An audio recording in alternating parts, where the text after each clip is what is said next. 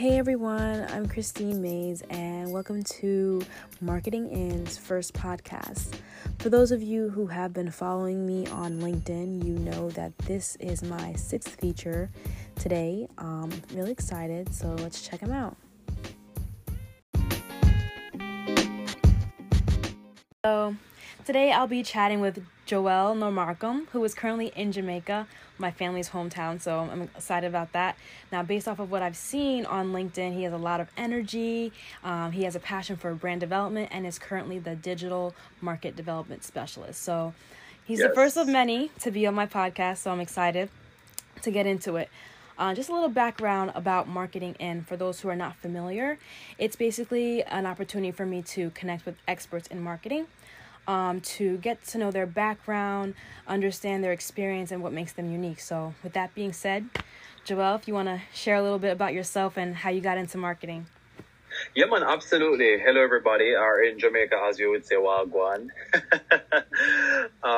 So I started in marketing in my early days. So I have always been fascinated with seeing people. When I went to events, I was always fascinated with persons who were just giving opening remarks or in those shirts that are branded. And growing up, I was always fascinated with them. Then when I went to high school and started becoming a little bit more exposed, I found out that these people were called brand managers or marketing managers, etc. Because, in schools, there are just certain set careers that you know of, the police, soldier, nurse, medical doctor, lawyers. So I never knew what marketing really was.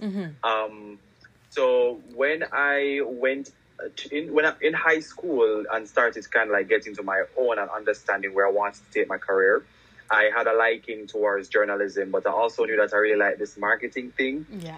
So right after leaving high school and going to university, usually for the internship, you have to choose between, not even for the internship, but for the career that you want, the program of study, I had to choose between integrated marketing communications, which was a separate program, and journalism. Yeah. So I chose journalism because I spoke to a very favored media personality here, and she gave me an advice that once you have a journalism degree, you'll be able to apply that to anything else.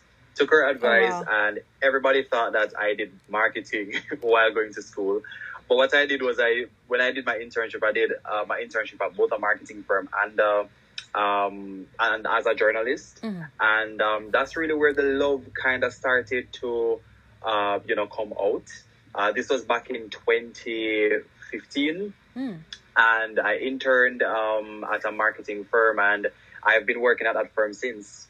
So nice. I've grown into different roles. I've done the promotions, I've done marketing coordination, then I went into content marketing, which gave me a little bit more in terms of digital marketing. Yeah. Then I went into managing social media for the entire group, which is across 19 markets.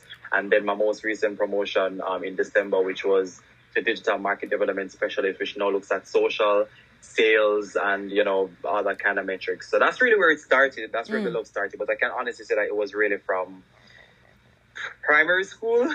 Yeah. I just never knew what the term was. Exactly. As we get older, it's I've been doing marketing. Okay, I see. Yes, because even in student leadership, you would have to host these events, you'd have to organize it, you'd have to create it. And that's really where the love started. I definitely knew I was a marketer from I was very young.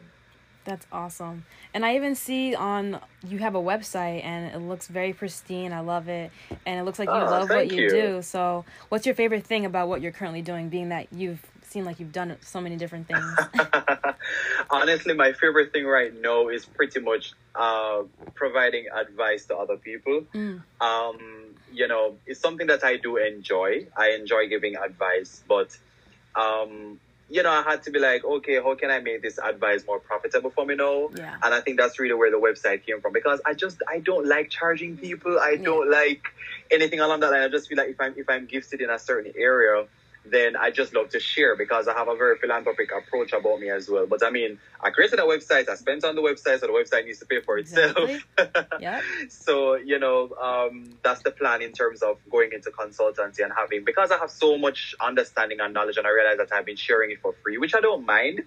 But the thing that I love about what I'm doing right now is really the fact that I'm able to use my experience and share it with others so that they can also become better versions of themselves and understand what's really going on. Because in the marketing space, in Jamaica, in the Caribbean, you find it that there's a little bit of standard that's not necessarily super high. Yeah. So I try myself to get exposed as much as I can. I try to get content across my borders so I can bring knowledge and share authentic things. And I think that's really why I'm so valuable. And you know, that's why, you know, a lot of people will listen to me. The media houses will call me if there's a discussion that's needed on brand or marketing. So, you know, I really love sharing. Yeah, that's awesome. And you like to show your face and broadcast, and it seems like you did that a lot before. And I think doing that allows you more exposure and for people to see you and want to work with you. So I know with that comes authenticity, and I've seen that you talk a lot about that, and I'm a big believer in that. Like, once you're authentic, you really get to say what you want, and people are more attracted to it. Absolutely. You're unapologetically yourself. Not a lot of people will like it. For example, for me, and if you hear a screeching sound, I think the peanut man is passing. It's all right. For me, I had to disrupt the flow of things at my workplace when I started working there, because when I started working, I love to express myself in fashion or how I look. And when I started working, it was an anomaly because nobody else in the office dressed like me. You know, I love my colorful pants. I love my colorful shirts. You know, that's just me and my personality. And it took a while for a lot of people to warm up to that. But my boss at the time, she allowed me to kind of be myself because I was delivering what was needed. And after a while, people kind of started to appreciate it a bit more. And you just have to be authentic. You just have to be 100% you, because the moment you try to separate, and this is something that I think a lot of people struggle with in terms of separating their personal brand from their corporate brand, it's a struggle, because if I am a brand, then why do I need to separate it? You know what I mean? I'm from a different school of thought, possibly. But I just feel you need to be yourself. Yeah. You need to be yourself, and you need to operate in the boundaries of what to make public and what to remain private. You know what I mean? And I feel like once you operate with that, you shouldn't be second guessing about, okay, I need to private my account because X and Y, and I'm representing a brand, and the brand doesn't reflect me as an individual. Yeah, to avoid all that complication, you just need to know what parameters you're operating in and just be you. Yeah. You know, you can't be, the best thing you can be is yourself. Exactly.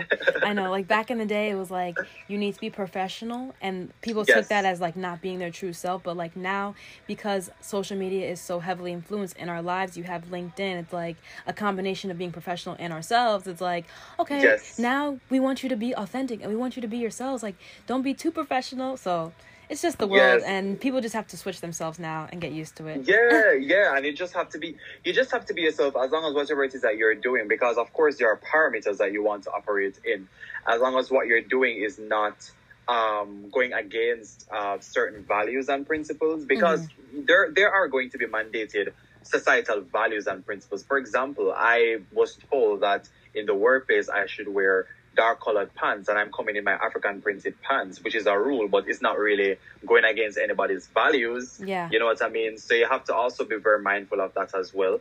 And sometimes people are ignorant, you know, they don't appreciate it because they're coming from a place of ignorance and don't understand to what degree people really need to be themselves or authentic. So, and sometimes you have to educate them. So it's really, it's a task and a half. Yeah. But it always boils down to being your true self. Exactly. Well, this has been a great conversation. I've been loving it. Just one more question. I saw that you're writing, and that's something that I'm focusing on, and I figured out that that's my niche, like content writing. So as a tip from me, like what would you provide for a content writer or pursuing content writer? For a content writer, write at your own pace. And let me tell you why. I hate writing. I never imagined myself being a contributor for Social Media Examiner. I believe I'm probably the only Caribbean person who is contributing to Social Media Examiner right now. If my memory serves me right. I think there's another guy, but I think he lives in the States. I don't really know if, But I think you should write at your own pace, and you should not force it. I think it's also important to plan properly and plan accordingly, because and have an objective, because that's the only way you'll be able to provide high quality content. And I think a lot of times people feel like I'm going to write for writing's sake without an end goal. So for example, when I became a writer for Social Media Examiner, I had to find the right time and the perfect moment to simmer myself into the writing exercise. You know, I took a break from socials, because that's just how I had to do it. I took a break because I wanted to like inject so much into that piece. And then the end results from it was amazing in terms of it being my first piece that I sent to this major, you know, global social media site. And the feedback that I got from it, people appreciated what I wrote. Yeah. So my piece of advice is to, one, go at your own pace. Two, have an objective and a goal in mind, because at the end of the day, you want to ensure that whatever it is that you're providing is quality. And quality can take time, but at the end of the day, it still should reflect you as an individual. It should reflect you as a professional, and it also should reflect the amazing thoughts that you're able to channel into something so good, because you're operating off your own time and pace. You're so great. That was amazing. I'm so glad I'm recording this so I can just like look back and listen back, and I just love technology. That was good. No problem at all. That was different. I haven't heard that one yet. So yes, yeah, it's critical. It's very critical to ensure that you do that. Awesome. So, Joel, thanks again. I'm going to sign off now. I'm not really sure how to do all of that yet, but hopefully maybe I'll crop this part out. I don't know. But I'm just going to stop recording. It makes it authentic.